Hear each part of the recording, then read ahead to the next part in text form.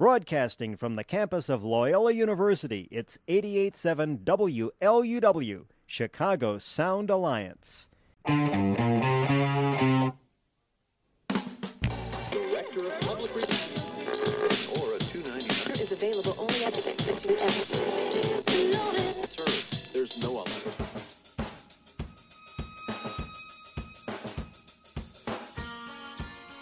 Thrilled to be here. Thank you for joining me every Sunday morning at 11 here on 88.7 FM WLUW. Got an hour uninterrupted of your favorite small town kid. Go to the Loyola Phoenix, Nick Schultz. I know Sister Jean pretty well. I think he's the sports editor there. He is. He's a sports editor. Great. Yeah. Sports columnist, sports writer. And Mr. there's Everything. I'd be lying if I said I wasn't watching baseball in class. Nick Schultz, who is a rising star in this profession. Our guy, Nick Schultz, covers Loyola for the student newspaper there, the Loyola Phoenix. I have to keep pinching myself and asking if this is real. I cannot believe this is happening. I'm a poor, starving college student, so I would say I was physically here, but I wouldn't say I was mentally here.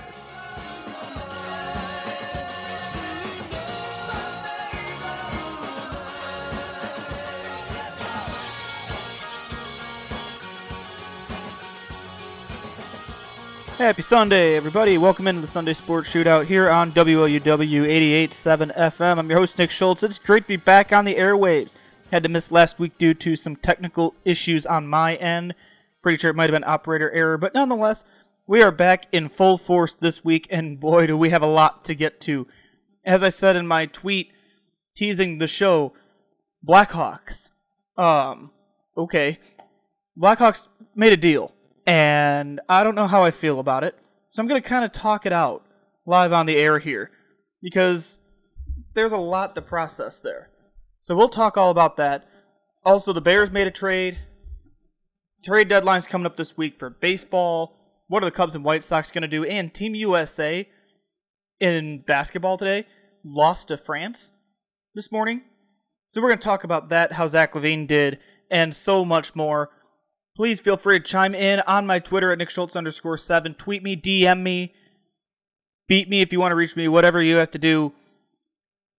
Slide in and get in on the conversation. But we're going to start with the Blackhawks. So there's also a plethora of things we could talk about with the Chicago Blackhawks. On the ice, off the ice. Obviously the lawsuit is still out there involving Bradley Aldridge, the former video coach.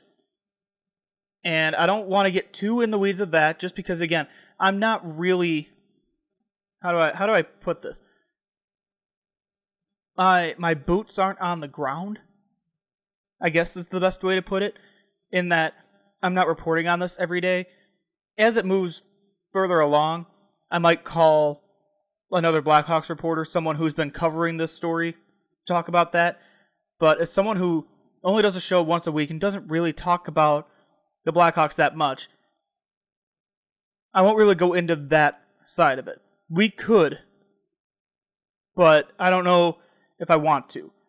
Just with the nature of the lawsuit, everything involving that, just want to make sure I have all my I's dotted and T's crossed before I dive into that on the air. However, on the ice, let's talk about Seth Jones. This was unfolding throughout the week. The Blackhawks had been connected to Seth Jones for a little while. He played for the Columbus Blue Jackets. He's a defenseman. And his brother Caleb was in the trade that involved Duncan Keith. So Duncan Keith went to Edmonton, remember. And the Blackhawks in return got Caleb Jones. So then the rumors started circulating about Seth Jones coming to the Blackhawks.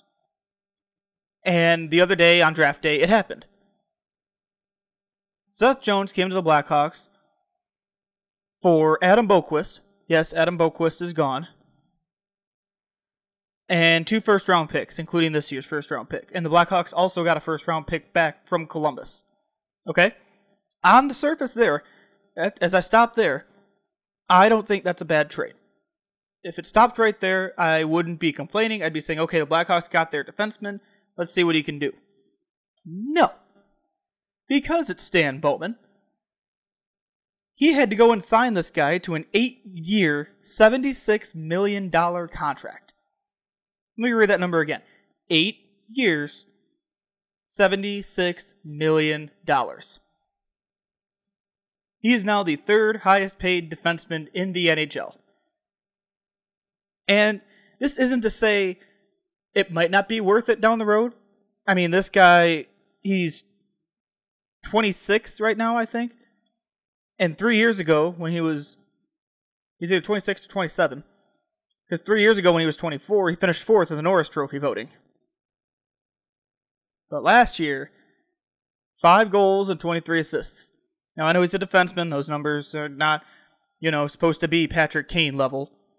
But still, 5 goals and 23 assists. He had a bad year all around last year, and it's well known. Ben Pope, friend of the show, been on the show, wrote in the Chicago Sun-Times that this contract that Seth Jones got from the Blackhawks is very, very similar to the Brent Seabrook contract. Now think back, Brent Seabrook had an insane deal. And it ended up being worth it.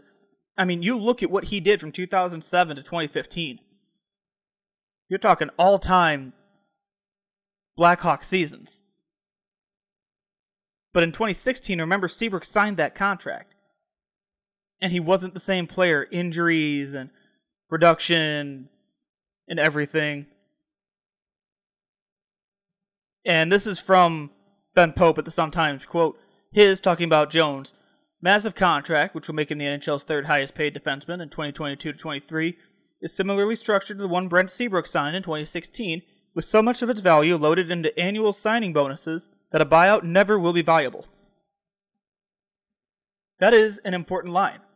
Because say this guy, Seth Jones, comes to Chicago and continues to play like he did last year in Columbus. And it's bad. Giving him 8 years and $76 million, you can't buy him out. And I don't see a very high chance of you being able to move that contract. That is an insane contract. I was texting one of my buddies during that day. Actually, this is the friend of the show, the Bishop Emeritus of Blurs himself, Jonah Blatt. He and I were talking on draft day about this deal. And as it was unfolding, we were talking about how the Blackhawks are going to overpay. How they're going to find ways to overpay. I joked, now keep in mind, I joked that Stan was going to have his dad, Scotty Bowman, convince Rocky Wirtz to sell the team to get this guy. I was kidding. I did not expect a $76 million deal over 8 years. He doesn't have the name recognition of like the casual hockey fan. I mean, that was Ben's lead in the story, actually. He wrote, the early afternoon sun baked defenseman Seth Jones as he sat atop a tour boat Saturday, cruising east on the Chicago River. Yes, this press conference yesterday with Seth Jones was on a boat. And he continues, his casual black t-shirt, athletic shorts, belied the fact he had agreed less than 24 hours earlier to an 8-year, $76 million contract, one that presumably will make him a staple of the Blackhawks for almost a decade to come. Here's the line I'm talking about. Passers-by on other boats waved because of drunkenness, not because they appeared to recognize Chicago's newest big-name athlete. Now, because I'm going to be honest with you. I'm a hockey guy, but I'm not, like, a die-hard hockey head. I don't know all the players. The NHL draft is the one I watched the least. And when I say the least, I mean I don't watch a minute of it. The MLB draft is close because I watch who the first few picks are and then tune out. But I'm not as into the NHL as I am, say, the NBA and the MLB. Or the NFL. I'd heard the name Seth Jones before. Because, I mean, like I said, he finished fourth in the Norris Trophy voting a few years ago. You're going to know the name. But I didn't know what he looked like until I saw Ben's story and the picture. I just knew the name. That's why I heard the name, like everybody's getting excited. Oh, the idea of Seth Jones coming to the Blackhawks. I'm sitting here going, I think I know that name. And then Stan goes out there and gives him this big contract. I say again, I was kidding when I brought up the idea of Stan getting Scotty to convince Rocky Wurst to sell the team to get this guy. I didn't think they'd actually come close to doing it. Now, I'm over-exaggerating, obviously. I mean, $76 million over 8 years, that's a little north of $9 million a year. I'm exaggerating. My point is, and this is why I was not at all in favor of Stan Bowman getting the promotion he got, Stan likes to overpay. See Brent Seabrook. The contract was horrendous. And you go back to, and it kills me to talk about these contracts. Look at Taves, Kane, Keith, even Crawford to a point. The contracts he gave out, they didn't have the ability to move them. They had no movement clauses. And they were almost impossible to buy out. I'll say one thing about old Stan. When he sees a player he likes, he does whatever he can to make it work. And he did whatever he could here, trading Adam Boquist, 2 first-round picks, to get Seth Jones and a first-round pick, reunite him with his brother Caleb, and give him $9.5 million a year. Congratulations, Stan. You got your guy. Can we call this the first big move of Stan's tenure as, what is he now, president of hockey operations? Is this the first big move? I think so. Because now it's about, how does this play out? I hope it plays out better than my gambling habits. Because your boy is on a cold streak. Stan Bowman could find a diamond in the rough here, essentially. And when I say a diamond in the rough, obviously it's Seth Jones. It's not like you're picking up some guy who's built and looks like he could play defenseman in the NHL and signing him to this contract. No, this is Seth Jones. He's a talented player. There's talent there. I don't know if there's that much talent. I don't know if there's $75 million worth of talent there. It's going to be one of those wait-and-see situations. This is Chicago. We are known to, he had a bad year last year. He's not going to be good again. What are you doing? Like, I know. I'm trying to keep a level head about this. And I even put on Twitter that I saw the Blackhawks were getting Seth Jones. I tweeted, I want to see what they gave up before I react. My fear was Kirby Dach. Kirby Dach is staying, which is good. If I had to choose between Boquist and Dach, I'm taking Kirby. And then all the other news came in about the extension that was coming and the money the Blackhawks were spending. And that's when you saw me tweet, I want to be excited about this. I do. But, and it's the gif of Luke Skywalker in Star Wars going, I have a very bad feeling about this. That is a lot of money to put on a guy who had a year like he did last year.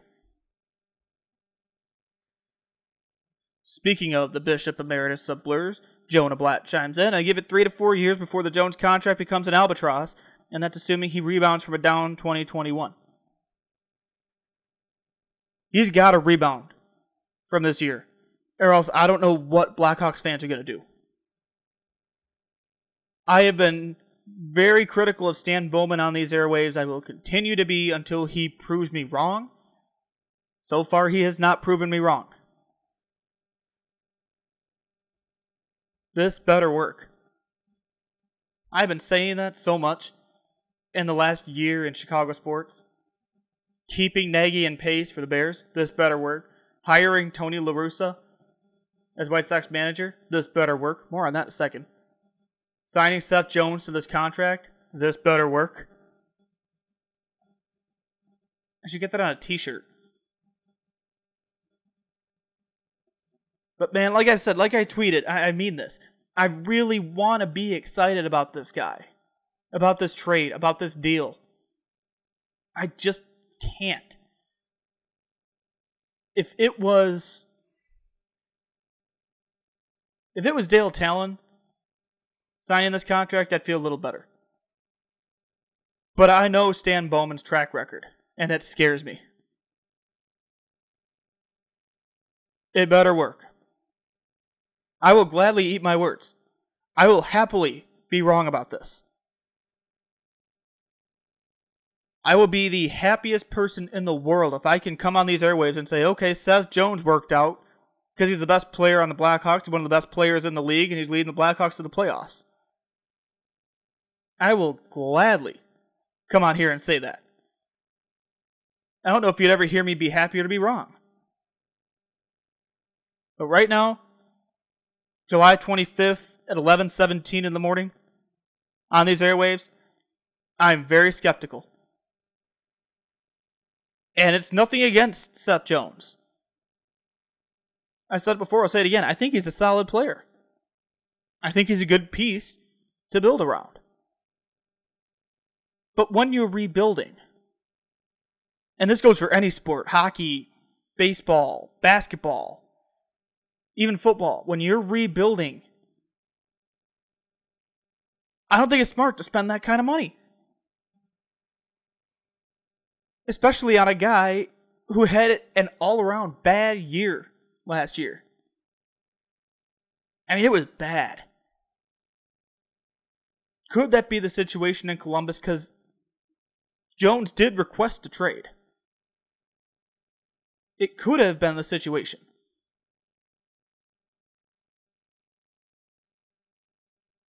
Maybe a change of scenery, playing for a new coach, a coach who doesn't seem to show any emotion whatsoever, mind you. Maybe that'll help. Maybe it just needs a change of scenery, playing with his brother again. We'll see. I don't know. It's a deal to try and get Taves and Kane another ring. That's from Jonah. Now, Jonah, you bring up a point that I want to bounce off of here. I love Jonathan Taves and Patrick Kane. I do. They are the reason I'm a hockey fan. I became a hockey fan in 2009. I was there before the Stanley Cup. That was when I started getting into hockey. The first game I watched was the Winter Classic. I love those guys. They're not getting another ring. I mean, this roster makeup, young guys, Kirby Dach in particular, and Adam Boqvist is now gone. I don't know what the goalie situation is, though. You've got those guys. Now you've got Seth Jones in this mix. And then you've got Jonathan Taves and Patrick Kane. No more Duncan Keith. No more Brent Seabrook. I don't think this roster is built for another ring. Unless you bring in like Connor McDavid, but that ain't happening. If this deal is what you said, if it's to get Taves and Kane another ring, we've got a whole different conversation here. Because like I said earlier, I am not the biggest hockey head around. I can't tell you the ins and outs of how to play hockey. But I'd like to think I can tell you how to run a team. And with this roster you've got now, you are not built to win a ring. I mean, I just don't know what else there is to say here. I mean, these names, I'm a big Alex DeBrincat fan, don't get me wrong. Like, I love Alex DeBrincat, what he brings. I think Kevin Lankinen has a future as a goalie if he develops well. Nikita Zadorov's a solid defenseman. Dylan Strome, I like. I don't love, but I like.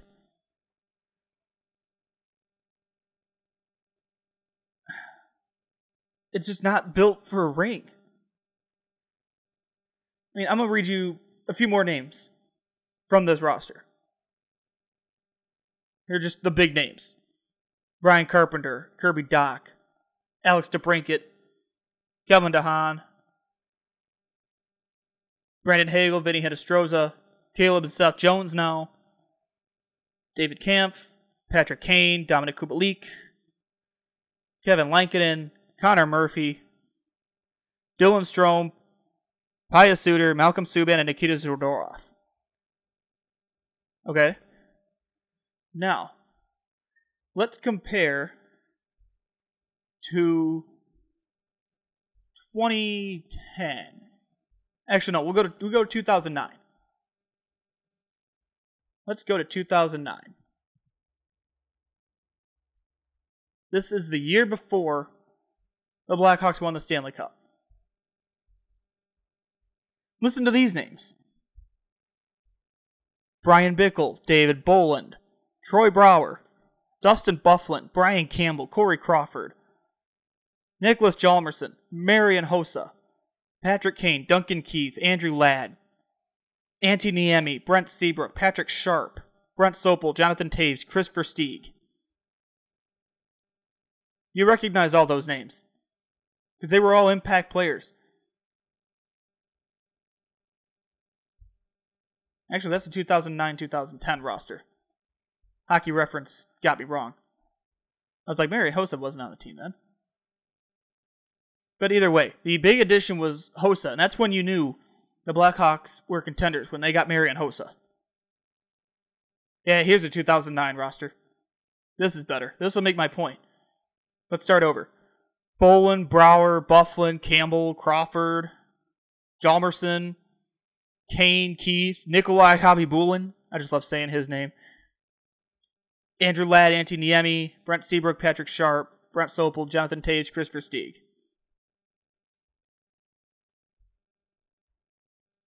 I do not think this year's roster compares to that roster. And also, you had Joel Quenneville on the bench after Denis Savard got fired. Savvy that year, 1-2-1. Quenneville, after he took over, 45, 22, and 11.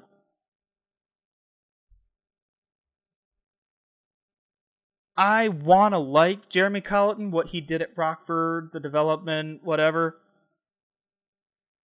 I honestly don't think he shows enough emotion to be an NHL coach. And even listen to him in the press conferences. He's like, well, we went out there, we didn't play well today, and get back out there tomorrow and go on the ice.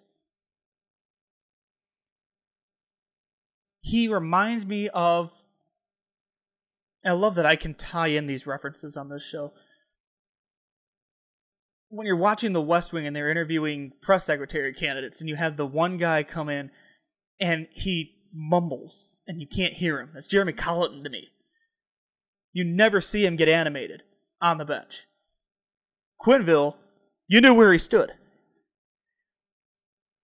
because you could tell during the games. Colleton, he stands there just stoic, and I just show some emotion. I don't know. That's nitpicky, but he was not my choice to replace Joel Quenneville. If I had my way, Quenneville wouldn't have gotten fired. But again, what do I know? Let's move on to baseball. And I would say we're moving on to brighter topics with baseball, but we're really not, because I'm talking Cubs. I was just talking to my brother yesterday. And we were at dinner, he and I were talking, and this is the most apathetic I've been about the Cubs in a long time. I don't watch the Marquee Network, full disclosure. They're bad. I mean, that's the best way to put it. They are bad. They're getting ready to sell the whole team, it seems like. I'm surprised Chris Bryant's still there. But yeah, I hardly watch the games unless I'm at work. Jeff Passan at ESPN wrote this week that Chris Bryant is, quote, good as gone. I think I used similar verbiage a few weeks ago when I went through who's going to stay, who's going to go at the trade deadline. I'm pretty sure I used almost those exact words. He won't be there by the next time we do a show, which is supposed to be next week. Chris Bryant will not be on the Cubs. I'm not sure if Craig Kimbrell is going to be on the Cubs. If Javi Baez will be. If Ian Happ will be, and when I say that, I mean he might be in AAA. If Kyle Hendricks will be, Zach Davies, Wilson Contreras. I don't know what this Cubs team is going to look like in a week. And I had my Twitter open during the show just in case anything happens. But we're on hug watch now. Anytime somebody gets pulled from a game, you got to watch for hugs. Because that means probably that somebody's been traded.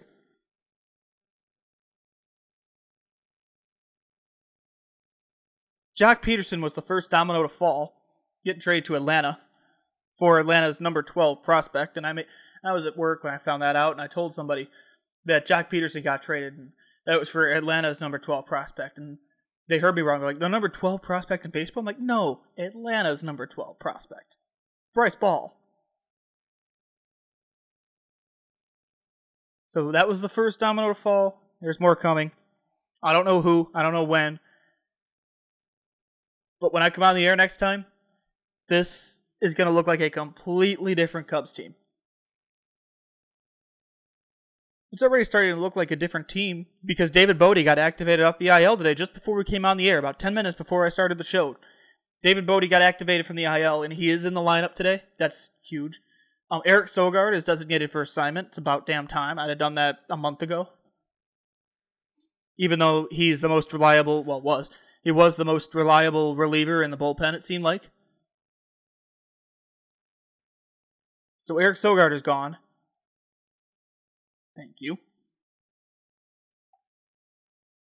You heard what I think about who's staying and who's going a couple weeks ago. If you missed it, go check the pod, Apple, Spotify, anywhere you get your podcasts. But yeah, I don't know what else to say about the Cubs. Because like I said, the Cubs are playing tonight. I used to plan my day around the Cubs games. And now here I am going, I'll watch whatever movie's on, or a Marvel movie that's on Disney Plus or something. I'll hardly watch the games. I get the alerts. I see the highlights on Twitter. But I just don't watch the games. Mainly because it's kind of a hassle for me to get the Marquee Network. That's part of the reason I don't watch it at home. But, yeah, they're not good. They're bad.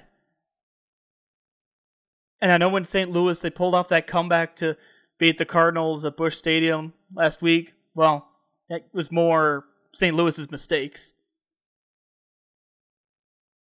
Yeah, St. Louis didn't do themselves any favors.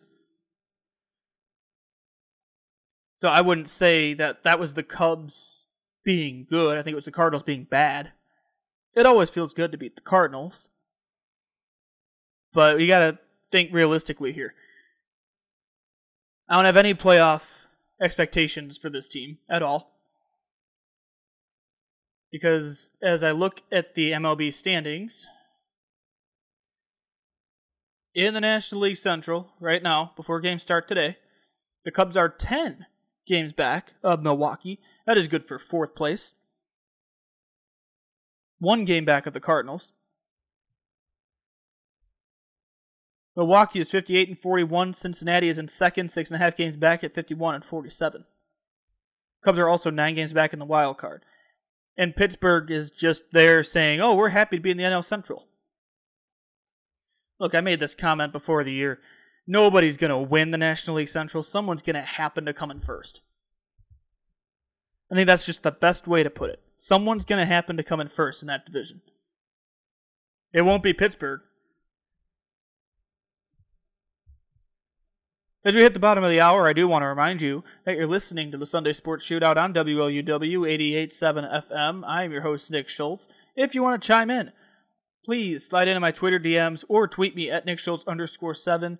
We're having quite the conversation here. We're done talking about the Blackhawks. Now we are moving on to somewhat brighter topics with the White Sox. And when I say somewhat, I mean I just got to talk about this. Tony La Russa got ejected the other night. First time in about 10 years. And the best part about watching Tony La Russa get ejected from games, you're not going to get Lou Piniella. And when I say that, or you're not going to get, Buck Weaver or Billy Martin. You're going to get Tony La Russa, who doesn't show a lot of his emotion, but you can read his lips. And when you read his lips, that's when you know, well, I can see what he got tossed for.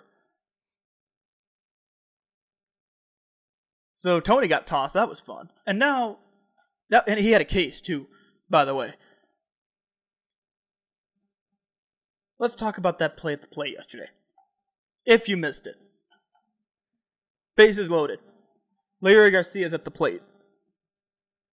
He drops a perfect bunt. And I mean a perfect bunt down third baseline. Yoan Moncada's on third base. He runs home, and at first he looks safe. But when you watch the replay, he didn't touch home plate. So then what happened was there were reviews. 2 reviews came out of this. Number 1, Milwaukee asked for a review if he touched home plate. Number 2, the White Sox asked if that was reviewable. So that turned into a crew chief review, is how I read it. It ended up, Moncada was out. All that, Moncada was out. Now I tweeted this too. I'm an umpire. I umpire Little League, Rec League baseball. I do it to 12-year-olds to 15-year-olds, whatever. I'm an umpire. I've played baseball my whole life. You know what they teach you when you're umpiring behind home plate? Any play at the plate. Doesn't matter if there's a throw from left field, a grounder to short, a walk. Doesn't matter. Anytime somebody's coming home, you watch the plate. I do that every game I do, whether it be 10 and under softball, whether it be Pony League baseball. You watch the plate. That umpire did not do his job yesterday.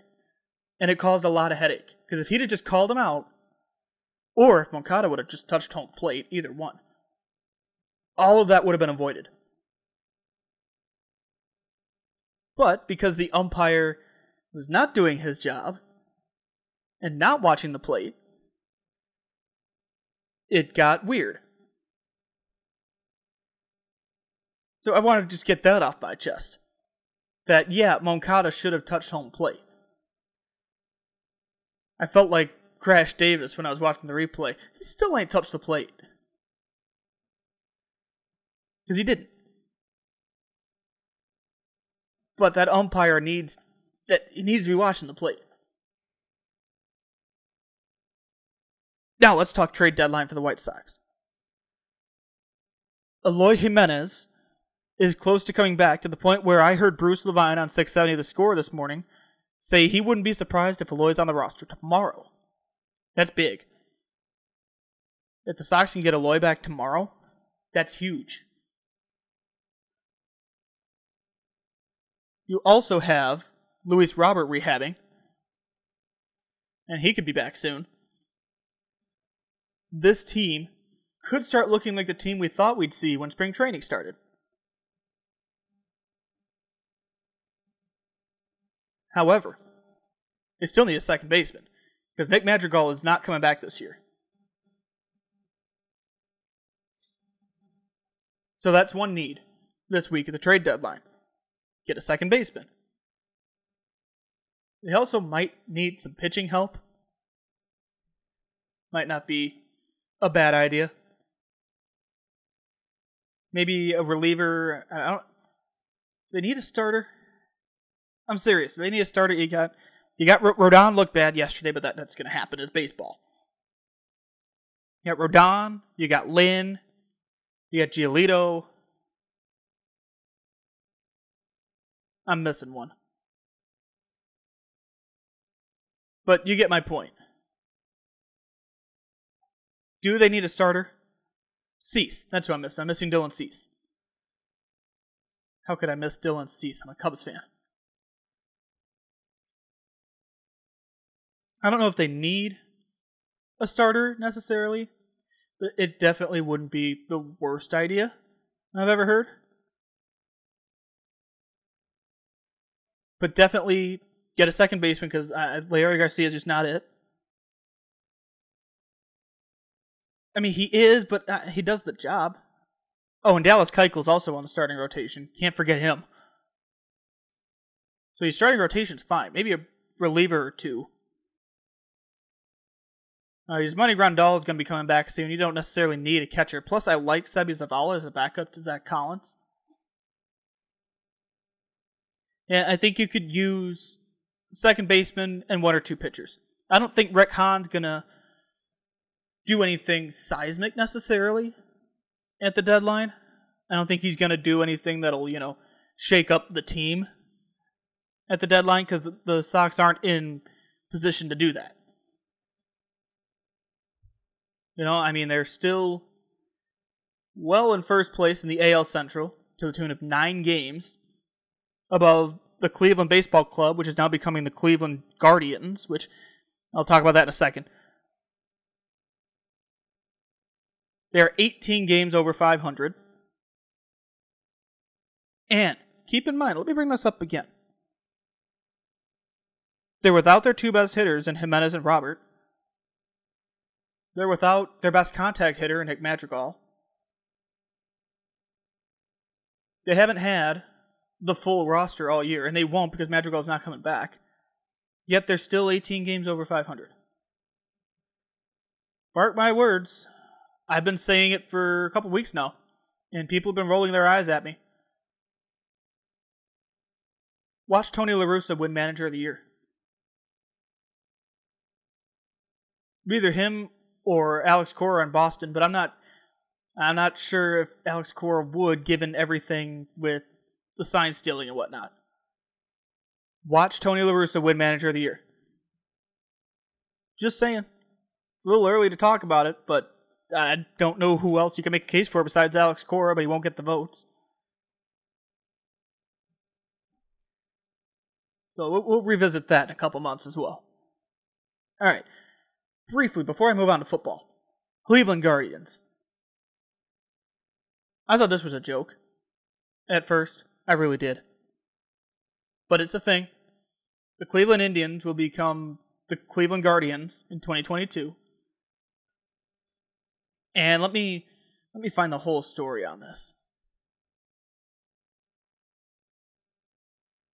Basically, it has to do with the Cleveland Guardians of Traffic. And the story behind this is is it a major highway in Cleveland?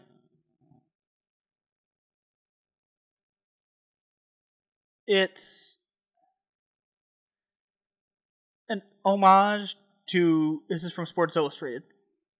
It's an homage to the Guardians of Traffic statues near Progressive Field, Jacobs Field in Cleveland, located on the Hope Memorial Bridge. Cleveland owner Paul Dolan noted Friday he hopes the name Guardians helps, quote, unify our fans and city. Here's more from SI. Guardians of Traffic statues have flanked both sides of the Hope Memorial Bridge since 1932. Each with the 4-winged Art Deco figures sports winged helmets and crowns, and each statue holds a different vehicle to signify, quote, the spirit of progress and transportation, unquote, per bridge engineer Wilbur Watson. Each Guardian stands 43 feet tall, and they remain the only public Art Deco monuments in Cleveland. So that's the reasoning for it. Now I'm stewing on this, and I'm thinking the Guardians. I don't know, there's a lot of jokes that I was pushing for the Spiders, or the Cleveland Baseball Club. So I texted an expert. My old roommate is from Cleveland. And all I texted him was the Guardians. And he sent me a text back, long text, telling me, like, no one outside of Cleveland's going to get it, and that's okay. He likes it better than the Spiders. And it seems like the consensus is in Cleveland that they understand it. And there's a meaning to it. It's not like they just picked this out of nowhere. It reminds me, and it's kind of apples and oranges, and I'll tell you why in a second. It's kind of reminding me of the New Orleans Pelicans. Now, I make the jokes about the Pelicans mascot all the time, but it has to do with Louisiana State Bird. So I get that. And you read the story about why they're the Guardians, like, okay, that's kind of cool. It's not as cool as the Spiders. But yeah, I like the story behind it. Oh, I'm still gonna joke about it. Don't get me wrong, I'm still gonna joke about it. But there's a reason for it, and again, I texted an expert, and he didn't seem upset at all.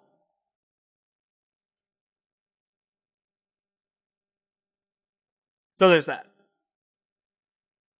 Alright, let's talk some football, because we did get some football news yesterday, ahead of training camp starting. I cannot believe it took this long for the Bears to get rid of Anthony Miller. He's traded to Houston. And I want to say it's just for a second-round draft pick or something. Again, I'm surprised it took this long. Because he got ejected from the playoff game. And George McCaskey went on the radio and did not sound like he was supportive of the idea of Anthony Miller coming back. And I figured he'd be gone by Christmas. By Christmas. It was in January, February. Figured he'd be gone by St. Patrick's Day. There we go. I don't even know what day of the week it is anymore, what the date is. Obviously, it's Sunday. I'm on the air. I don't know what the date is today. I figured he'd be gone by St. Patrick's Day. But he's gone now. And Justin Fields and Allen Robinson could be turning into the best QB wide receiver duo in the division. Because Devontae Adams and Aaron Rodgers both posted a picture of The Last Dance. That's it. I don't know what's going on in Green Bay. I'm sitting here watching with a big thing of popcorn.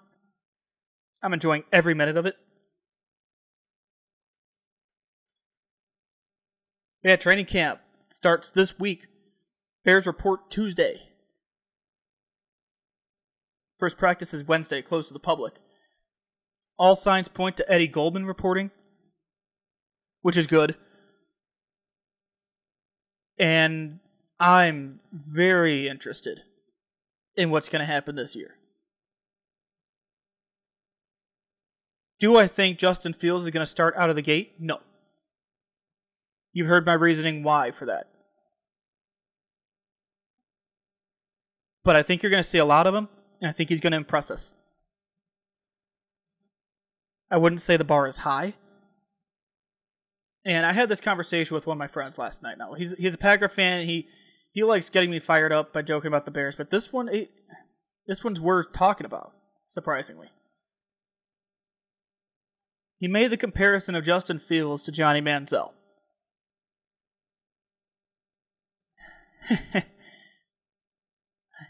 I mean, let's think about this.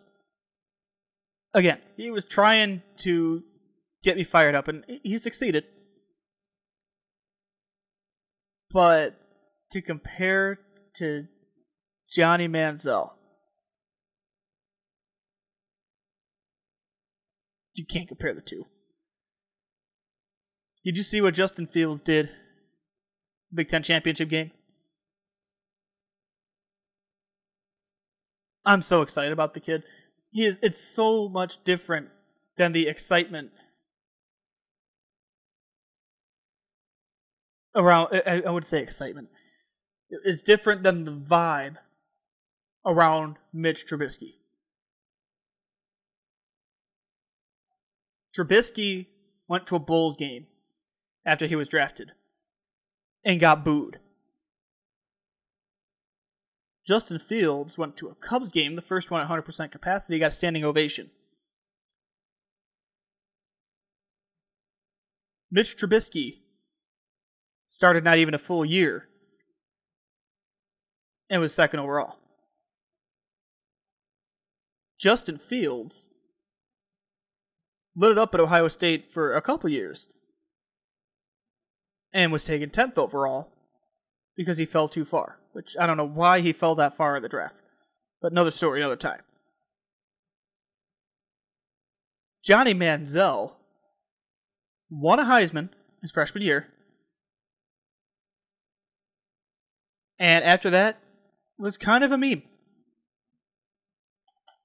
I think that's the best way to put it. Johnny Manziel was a meme. And the Browns picking him was a PR stunt, in my opinion. I still say that. Justin Fields is legit, and that's why I'm so excited. The first preseason game is August 14th against Miami at noon, and you can bet I will be watching that game wearing my Soldier Fields t-shirt, which just came in the mail the other day. And I can't wait. Got a DM here from Daryl Horwitz, former host of the show, listening from Charlotte, North Carolina. Daryl says, if you think the Brewers aren't winning their division, you have to say the same for the Sox. Their records are almost the same. Milwaukee has 3 top starters, a great closer, and a really good manager. They deserve it, but both Centrals stink. Now, I won't disagree with you on that one.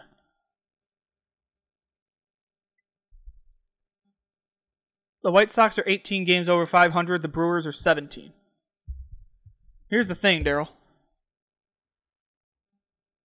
I say again. The White Sox are doing this without Eloy Jimenez, Luis Robert, and Nick Madrigal. All three of whom, I should say, are essential to their offense. The Brewers have been they heated up big time after Christian Yelich came back. You can't tell me that the White Sox would be better than 18 games over 500 if Eloy and Luis Robert were in the lineup. That's the difference between the two.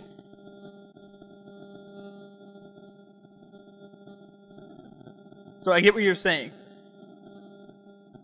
But I think you've got to look at the hand that Tony La Russa has been dealt versus the hand that Craig Counsell's been dealt. Alright, briefly, we've got about 10 minutes left. We got some NBA stuff we can get to, because the draft is coming up this week. But let's first talk about Team USA. Team USA played France this morning. And Team USA lost to France in pool play. They had a bad second half, and they were doomed. So my buddy Chris Sparks, he does the color analysis for Loyola on the radio. Is it the Loyola Ramblers Network? Through Learfield. He posted about, is Greg Popovich the guy? Is he the guy to coach this team? And I'm not sure he is. Darren Ravel posted odds earlier. I want to see if I can pull those up again. How far the odds changed for Team USA. This is to win gold per BetMGM. They opened at minus 1,000. After losing to Nigeria in exhibition, it was minus 800. After losing to Australia in exhibition, it's minus 600. So they're still favored, but after losing to France today in the first game of the Olympics, Team USA is minus 250 to win the gold medal. Next game, if you're curious, is Tuesday night. It'll be against Iran at 11:40 p.m. I'll be working that night. I might have to throw that on when I'm closing the bar down.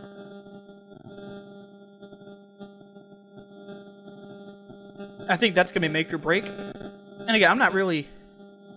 I don't want to say I'm not into the Olympics. but I'll watch them, and I care about them a little bit. It'd be make or break. Tuesday night. And I say Tuesday night. If you're on the East Coast, it's Wednesday morning. Because the game tips off at 11:40 p.m. Central, so it's 12:40 a.m. Wednesday morning on the East Coast.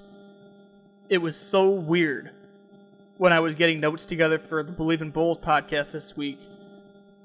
Shameless plug, go check that out. Apple, Spotify, Amazon Music, wherever you get your podcasts. Anyway, when I was getting notes together and put the Team USA schedule in my notes, I originally wrote Wednesday at 11:40. No, it's Tuesday at 11:40.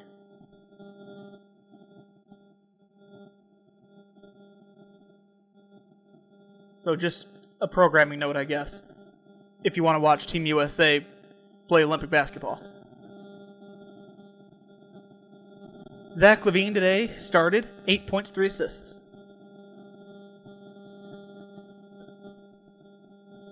Again, next game's Tuesday. And it's good to see Zach on the court for Team USA. If you missed this whole saga last week, I ran you through this on the Bulls podcast too. But let's take you back to April. Zach tests positive for COVID. Misses 11 games. Come back. Bulls miss the playoffs. Okay? We remember that. Monday, I think. Last week, Zach went into health and safety protocols for Team USA. Couldn't travel to Tokyo right away.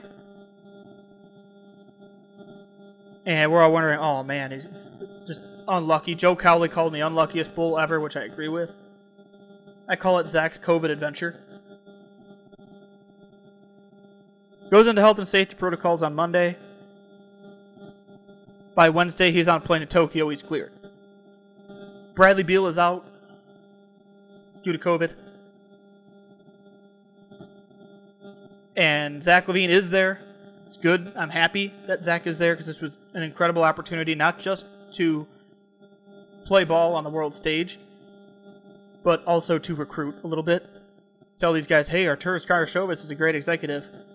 So is Mark Eversley. Chicago's a fun place to play. I think that's a huge part of playing for Team USA. So yeah, good to see Zach out there again. 8 points, 3 assists today against France. Next game Tuesday against Iran. Briefly, NBA draft is coming up Thursday, 7 o'clock, ABC, ESPN. The Pistons had the first overall pick. And the bold prediction from the resident Pistons fan himself, Jonah Blatt, is 4 days until Cade Cunningham becomes a Piston. That's a real hot take. Cade Cunningham going first overall to Detroit. And I still stand by it, Jonah. I told you this before. Cade Cunningham hasn't even been drafted by the Pistons. He's already a more likable Piston than Isaiah Thomas and Bill Laimbeer put together. The Pistons are selecting first. The Bulls have a second rounder. I still say they're going to end up in the first round some way, shape, or form. Whether it be trading that second round pick, which I hope they don't. Whether it be by doing that, whether it be trading one of these players that's trade bait, look, i.e. Tomas Satoransky, Thaddeus Young. I think they're going to end up in the first round. They're talking to some first-round picks. A couple weeks ago it was reported they talked to Scotty Barnes. They talked to Scotty Barnes and Ayo Dosunmu. So they're doing their due diligence.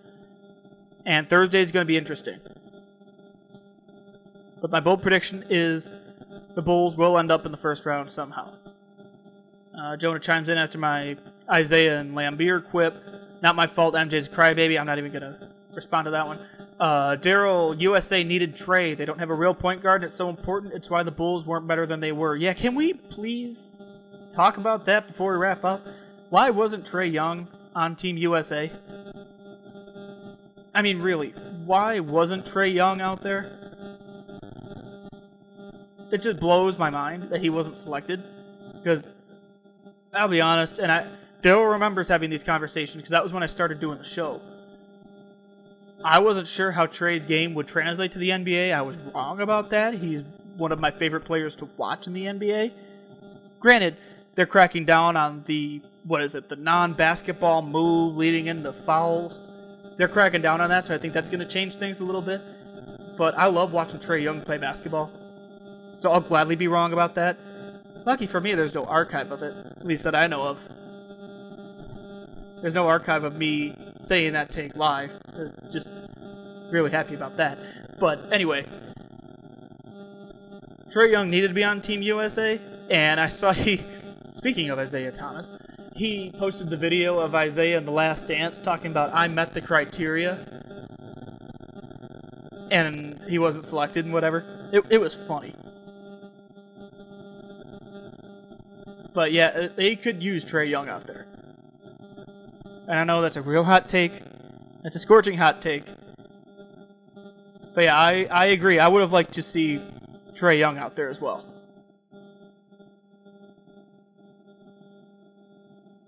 So, NBA draft coming up Thursday, 7 o'clock.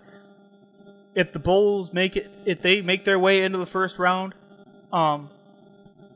you can call me and tell me I was right, because I've been saying that on the podcast since the lottery. You can go check it out. Yeah, I'm going to be working that night, and it's going to be fun. Just because I love the NBA draft. It's just 2 rounds. And I might also be working my phones to see if any Illinois, not University of Illinois, any college athletes at an Illinois college get selected or sign as undrafted free agents. So stay tuned for that as well. Yeah, that's Thursday night. Team USA plays Tuesday again. The Cubs play today. The Sox play today.